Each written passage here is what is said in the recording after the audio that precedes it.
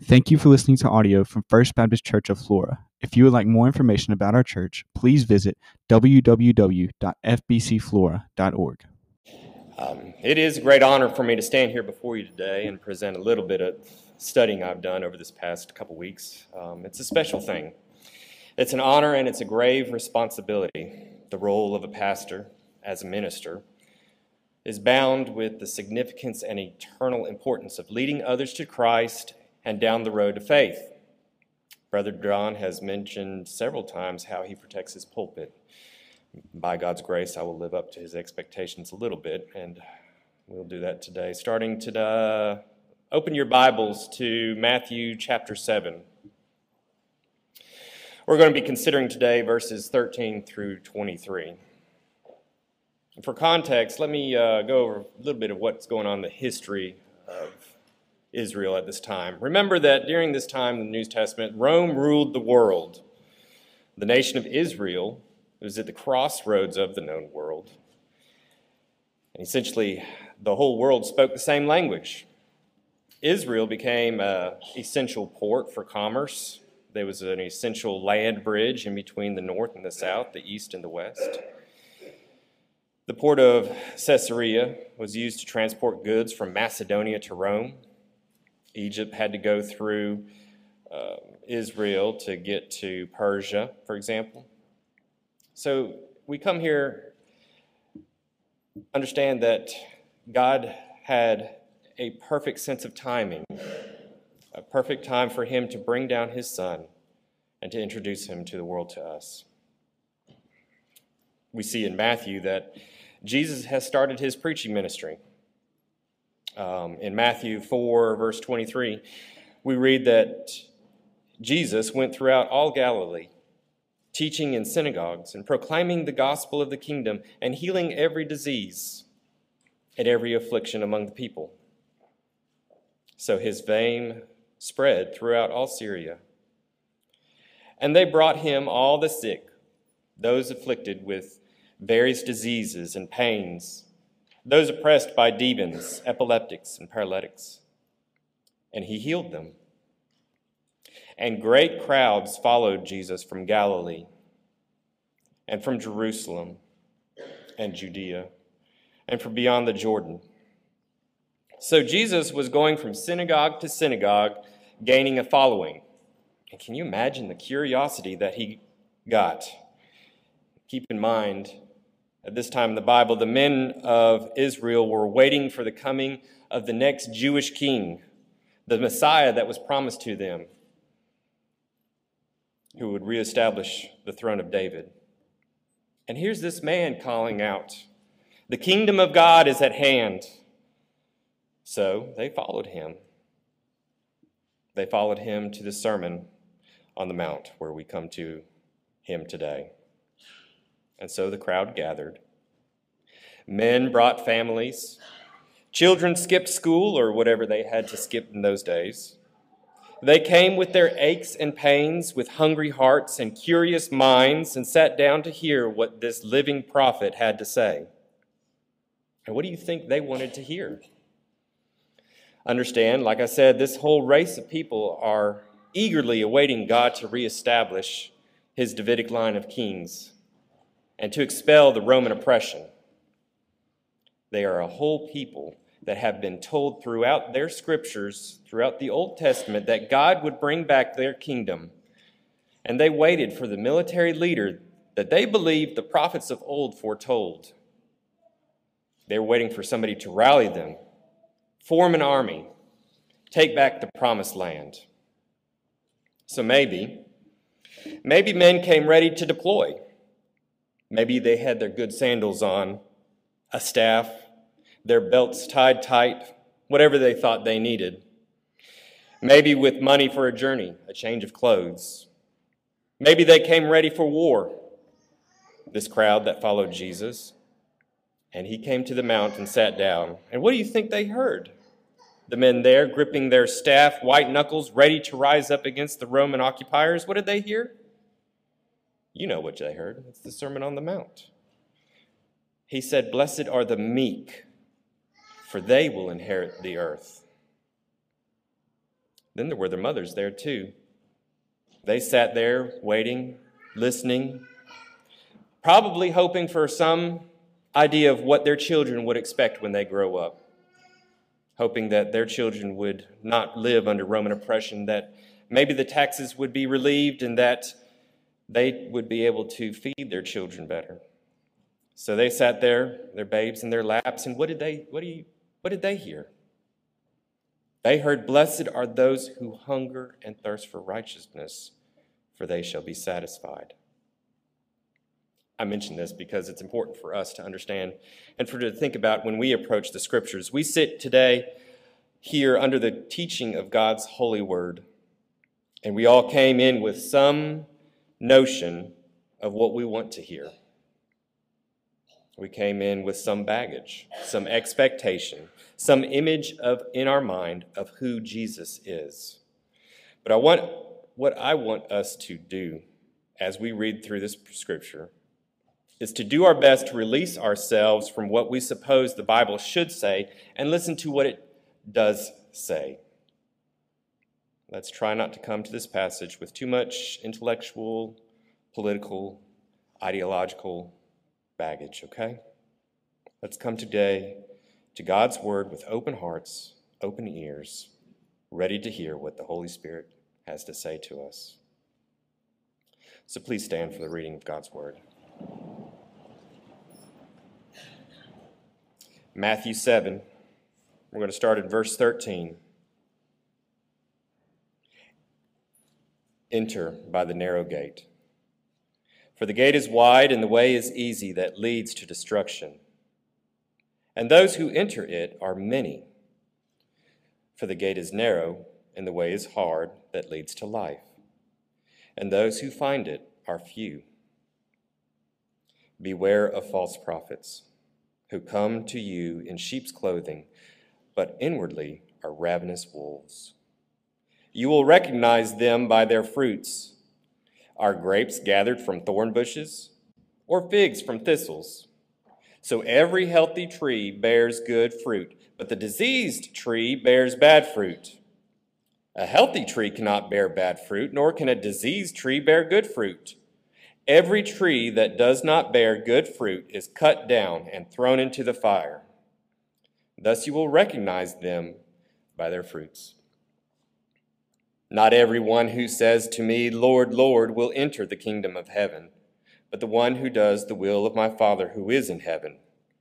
On that day, many will say to me, Lord, Lord, did we not prophesy in your name, and cast out demons in your name, and do mighty works in your name? And then I will declare to them, I never knew you. Depart from me, you workers of lawlessness. And now, let me offer up a short prayer. This is one I've stolen from the Valley of Vision. Let's pray. Lord God, give us perpetual brokenheartedness. Keep us always clinging to thy cross. Flood us every moment with your descending grace.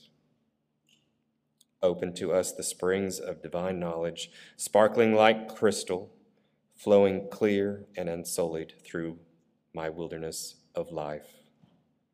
My God, open our ears that we may hear, our hearts that we may receive, our minds that we may understand, and move us toward accomplishing your will.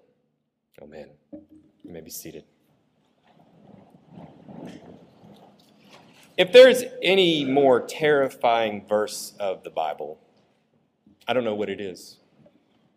I'm sure you've heard this verse before and at the same time imagined yourself what it would be like to be in that situation. So let's imagine it just for a minute. You're laying on your deathbed. The children are all around you. You are excited because you have accomplished a great deed. You have come to the end of your life, and everybody is so proud of you. Your pastor is there. He gives you a high five. And you are expecting to see Jesus there, the gates of heaven open, and him waving you in like he's calling in aircraft. Come in, come in. And then you close your eyes in death and open them in eternity. And he's there, scratching in his book. And you looks up and he sees you and you say, "Hello, I'm here. You've been waiting for me. I'm here." And he says those three little words. "Who are you?" "I'm Ian. I've led a Bible study for 20 years. I've led others to Christ. I've given sacrificially to the church. I preached that one day on Labor Day weekend." And he says to you, "I don't know you. Depart from me." Terrifying. Absolutely terrifying. And sadly, I would espouse that there are many of us who will find ourselves in that situation. Are you concerned? Maybe you're a new Christian. Maybe, as is common with church growth, you have recently recommitted your life to Christ. Maybe you've been at this altar recently and you've begged for forgiveness. Maybe you've been a Christian for several years. Maybe you felt your spiritual life waning. Maybe you want to do more and don't know what next step to take. Maybe you're coming to what you consider the close of your life, the close of your Christian life, and you are dissatisfied with what you've accomplished. Maybe you've decided to get serious, to not play church anymore, as Brother John has called us to do. And you've stood up and you've asked yourself, now what? Well, I believe the Bible here has something to say to you today, so let's study it together. And I've split it into three main parts. The first is two gates, verses 13 and 14. And we'll spend very little time there. And then there's two fruits, verses 15 through 20, and where we will probably get the most use out of our text today. And finally, there's this harrowing promise of Christ in verse 21 through 23, where we will see two ends. So 2 doors, 2 fruits, 2 ends. Number 1, enter the narrow gate. For the gate is wide and the way is easy that leads to destruction, and those who enter it are many. For the gate is narrow and the way is hard that leads to life, and those who find it are few. Christ's point is pretty plain. There's 2 choices. One choice leads to heaven, one to hell. Simple as it can get.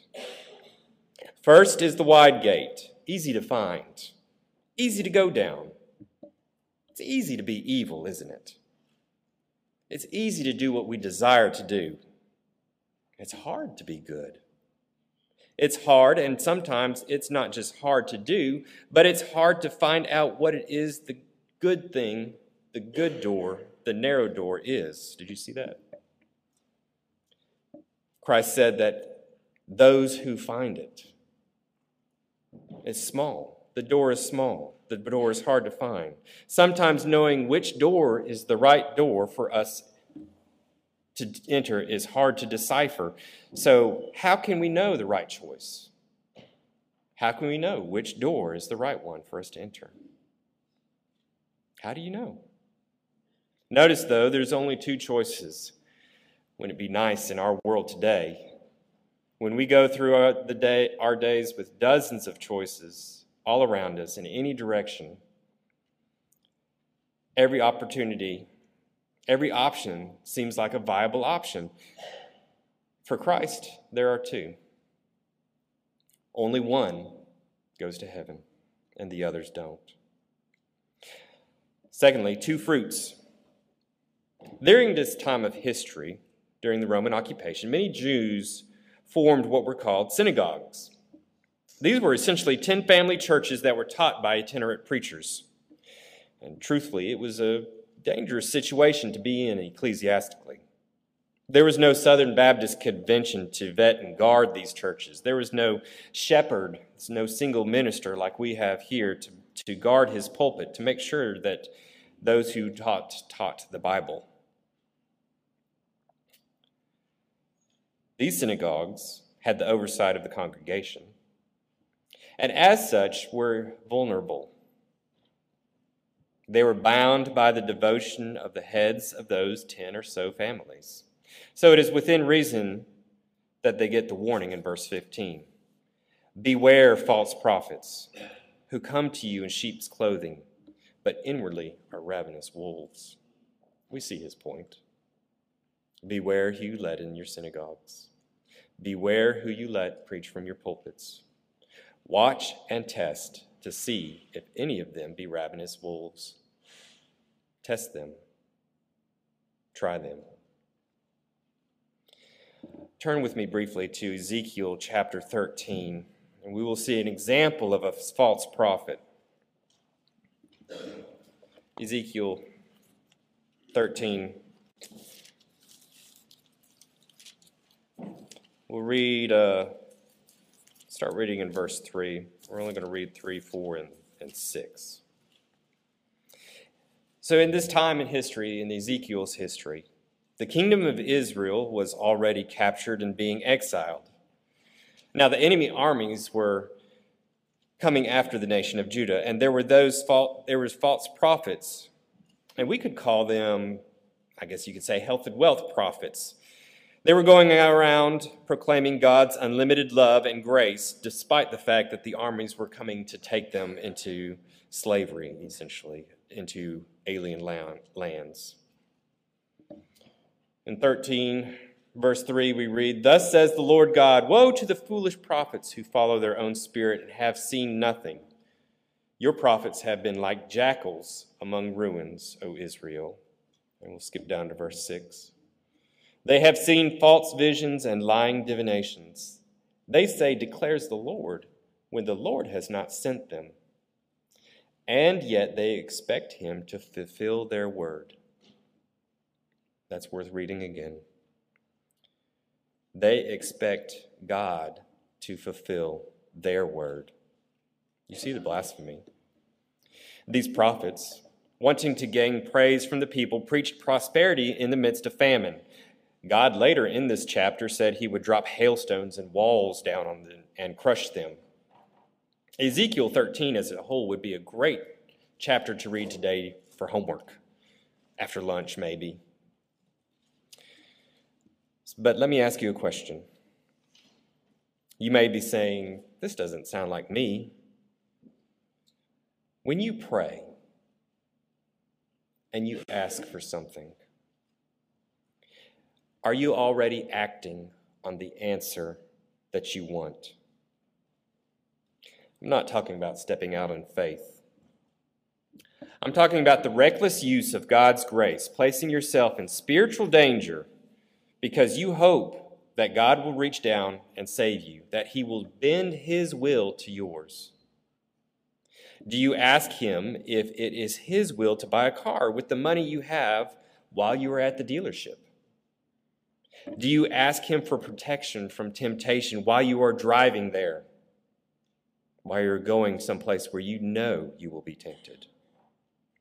You see, too often we baptize our decisions and prayers, hoping that God will bend his will toward us and give us his blessing, when God wanted to bless us elsewhere.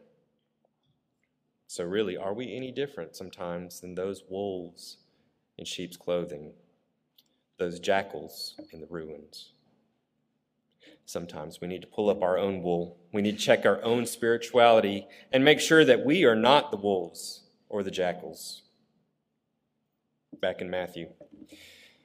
Verse 16, "You will recognize them by their fruits. Are grapes gathered from thorn bushes or figs from thistles? So even every healthy tree bears good fruit, but the diseased tree bears bad fruit. A healthy tree cannot bear bad fruit, nor can a diseased tree bear good fruit. Every tree that does not bear good fruit is cut down and thrown into the fire. Thus you will recognize them." Now, the tree and the fruit is not an uncommon image in the Bible. We have seen it over and over again. After you read Ezekiel 13, maybe for homework this afternoon, turn to Psalm 1 and read about the tree there. Turn to Jeremiah 17 and read about the tree there. Do you know how to tell what good fruit is? When Jesus is explaining this, I believe many were there nodding their heads like, yes, Jesus. We know what good fruit is. We know what bad fruit is. but they lived in an agrarian culture. Being able to tell ripe fruit from bad was basic survival back then. Now we trust Kroger to make the decision for us. I still can't knock on a watermelon at Kroger and tell whether or not it's ripe. They all sound the same to me. So I rely on Kroger to sell me ripe fruit. And sadly, that's true for many of us. If we were to say, enter a peach orchard, could you pick the ripe fruit from the green? Or when you choose and bite into it, if it's green, or even worse, if it's sickeningly overripe and rotten? What's the solution? Being able to tell fruit is a learned skill. Like deciphering the two doors, we must know what ripe fruit, what a ripe peach, for example, looks like, what it smells like, what it feels like in the hand. I knew an old peach farmer. His name was Jack Liddell. I went to church with him for a time in Learned, Mississippi. If you don't know where Learned is, it's about 15 minutes south of Raymond. At one time, he had a peach orchard, and he was much advanced in years and retired when I met him. But he had still an offensive amount of knowledge on how to grow peaches. He knew the composition of the soil necessary for the trees and every stage of development of the buds, of the planting, of the picking. He knew how to produce good fruit. And one Sunday, he tried to educate me a little after church about peaches. By the time he was done, my head was spinning. You know those people. People who know so much about something they are once impressive and a little scary. And I was like, Jack, oh, Mr. Jack, I said to him, there's peaches in the store. That's where I get my peaches. You should have seen the look on his face. I would have done better to have slapped him, but I didn't understand. I didn't understand what he was trying to tell me. I didn't understand until one Sunday he came to church with the back of his car full of little potato bags. In these sacks were peaches. You see, even though he had long sold his orchard, he still kept some peach trees around his house. Still pruned them, plucked the buds to make sure that every fruit was good. And every year, actually around this time, around peach harvest time, he would bring what fruit he could to his fellow church members. Have you ever had a truly, truly ripe peach? A perfect, fresh, ripe peach picked at the apex of its time, sun warm and gold red. Then you know what I'm going to say. I have never had, nor have I had since, a more delicious, sweet fruit than that one peach. I can still taste it 20 years later. And it was his knowledge, Jack's knowledge, that governed that peach. He knew all the right things to do. He knew when to prune. He knew when to pick. So how do we learn? How do we know how to recognize the good fruit from the bad, the right door from the wrong? Verse 21, our last point. Not everyone who says to me, Lord, Lord, will enter the kingdom of heaven, but the one who does the will of my Father who is in heaven. On the day, many will say to me, Lord, Lord, did we not prophesy in your name, and cast out demons in your name, and do mighty works in your name? And then will I declare to them, I never knew you. Depart from me, you workers of lawlessness. Some of you are in this situation. The troubling fact is, you may not even know it. You may be sitting there, well, that's not me. Are you sure? Are you sure? It should trouble you. It troubles me. It should be disturbing because it's our eternal significance. How could we be sure he won't say this to us? I love the Bible. I love the simplicity of its language and the conviction of its meaning. Verse 21. But. Thank God there's a but. There's a caveat. Here's the crux of the matter in verse 21. Not everyone who says to me, Lord, Lord, will enter the kingdom of heaven, but the one who does the will of my Father who is in heaven. Here's the crux. Here's the message. Here's the gospel.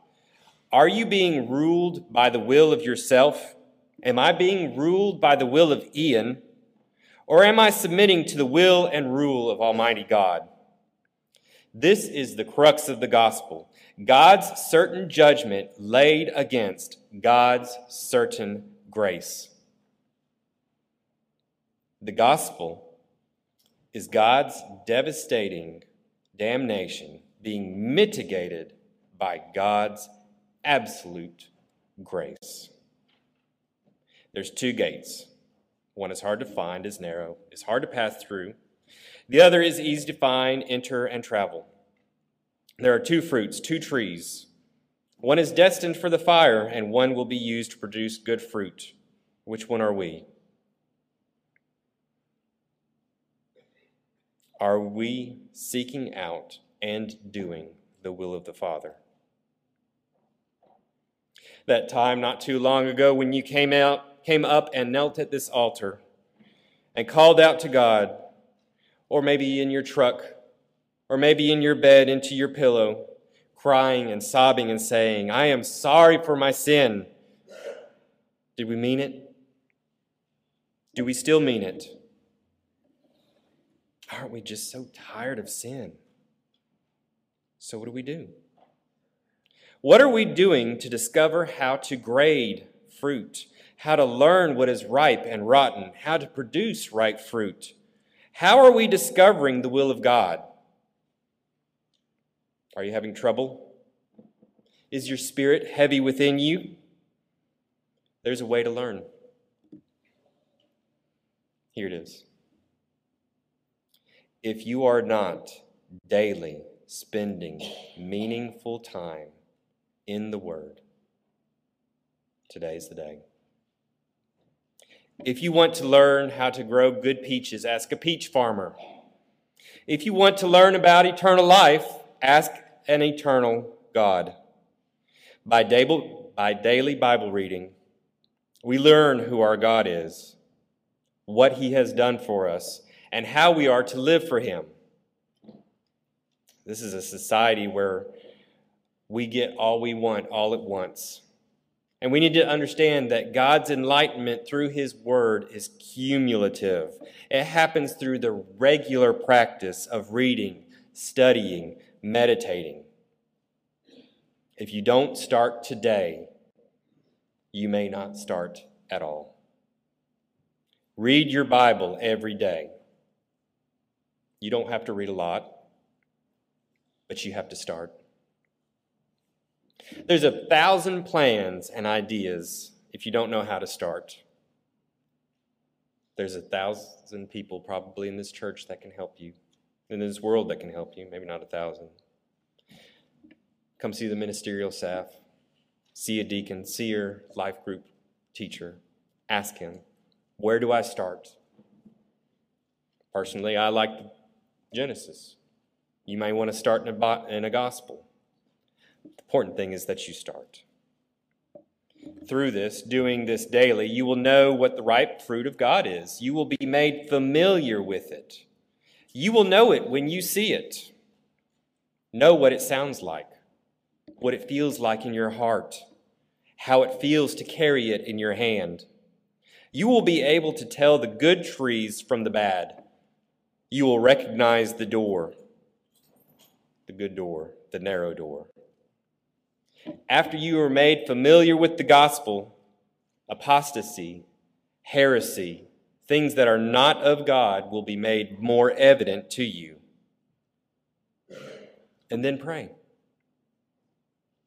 Reading and prayer. Pray early. Pray often. Pray late. Begin and end your days in prayer. Pray lightly. going down the road. Pray hard with eternal heaviness on your knees next to your bed or your desk. With every breath, thought, and deed, we need to be consumed with prayer. I don't have time. I'd like to read from Psalm 55, verses 16. But I call to God, and the Lord will save me. Evening and morning, and at noon I utter my complaint and moan. And he hears my voice. He redeems my soul in safety from the battle that I wage. For many are arrayed against me. Along with the other homework that I've mentioned, I would have had Psalm 55 to that list. Let me close with this. Let's revisit those pearly gates that we visited earlier. Remember the image? You're on your deathbed, pastor giving you a high five. You close your eyes in triumph, and you open them in glory. And Christ is there, scratching in his book, and he looks up. Who are you, he says. Well, we know what not to say. We're not going to say that we cast out demons, that we led others to Christ. We're not going to rely on our own works. What we are going to say is that I am a child of God. I am covered by the blood of the Lamb. I was given and am wearing his wedding garments. I am redeemed by the death of Christ. I am a partaker in his inheritance. I have sought out and done the will of God. You better be able to say that. Nothing else matters. Can we say that? Can you say you are redeemed? Brothers and sisters, if you have never truly believed in a God Almighty, in his redeeming work of his Son Jesus Christ on the cross, now is the time. Let me finish by reading a small passage in the book of Revelation, actually.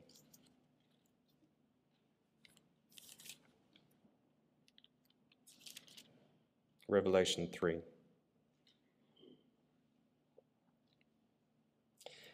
These are red letters. These are the words of Christ, even though they are in the book of Revelation, as heard by John. Jesus says, I know your works. You have the reputation of being alive, but you are dead. Wake up and strengthen what remains and is about to die. For I have not found your works complete in the sight of my God. Remember then that you received and heard. Keep it and repent. If you will not wake up, I will come like a thief, and you will not know at what hour I will come against you. You will not know at what hour I come against you. He comes as a thief. No one knows the day of their hour of their death. No one knows when we will pass away into eternity. Can you at once confess Christ and live to your own will? Can you? Would you dare? Or ought you better to confess Christ and live the life he lays out for you from his holy word? Now's the time. Let's pray together.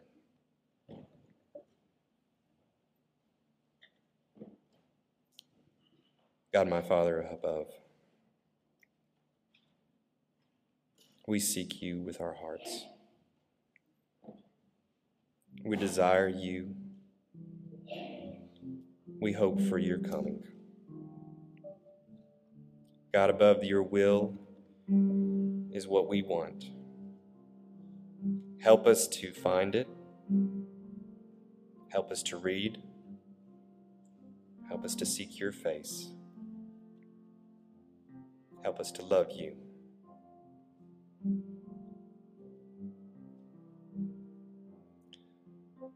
Be with us today. Guide our paths. Show us the narrow door. Teach us to see ripe fruit. And forgive us our sins.